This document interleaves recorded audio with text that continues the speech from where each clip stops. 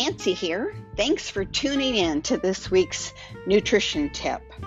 Actually, it's a health tip because February is Heart Health Month.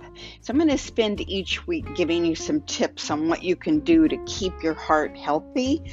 And today I've got both food and lifestyle tips. Number one is fill up on fiber-rich foods. And that is because forms of fiber are digested in the gut, and those create anti-inflammatory compounds that travel throughout the body, minimizing inflammation and reducing your risk of heart illness.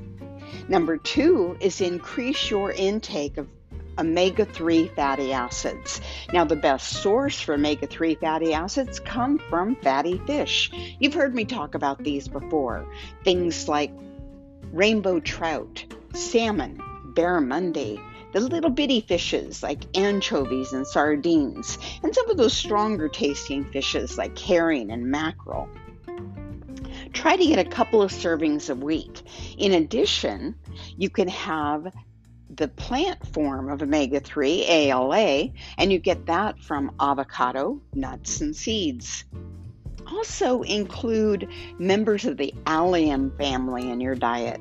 The allium family includes onion, garlic, shallots, and leeks. Now, to make the most heart healthy, you want to chop them and let them sit on the cutting board for 10 or 15 minutes. That way, they're going to form a lot of the antioxidant known as allicin, which then can help your heart. And allicin is heat stable, so it survives the cooking process, but it won't create allicin after it's cooked, so you want to let them sit around for a little bit. Also, you want to minimize your sodium intake from all sources. Keep your sodium intake below about 2,300 milligrams a day, and reduce your saturated fat in the diet, replacing saturated fat with mono and polyunsaturated fat.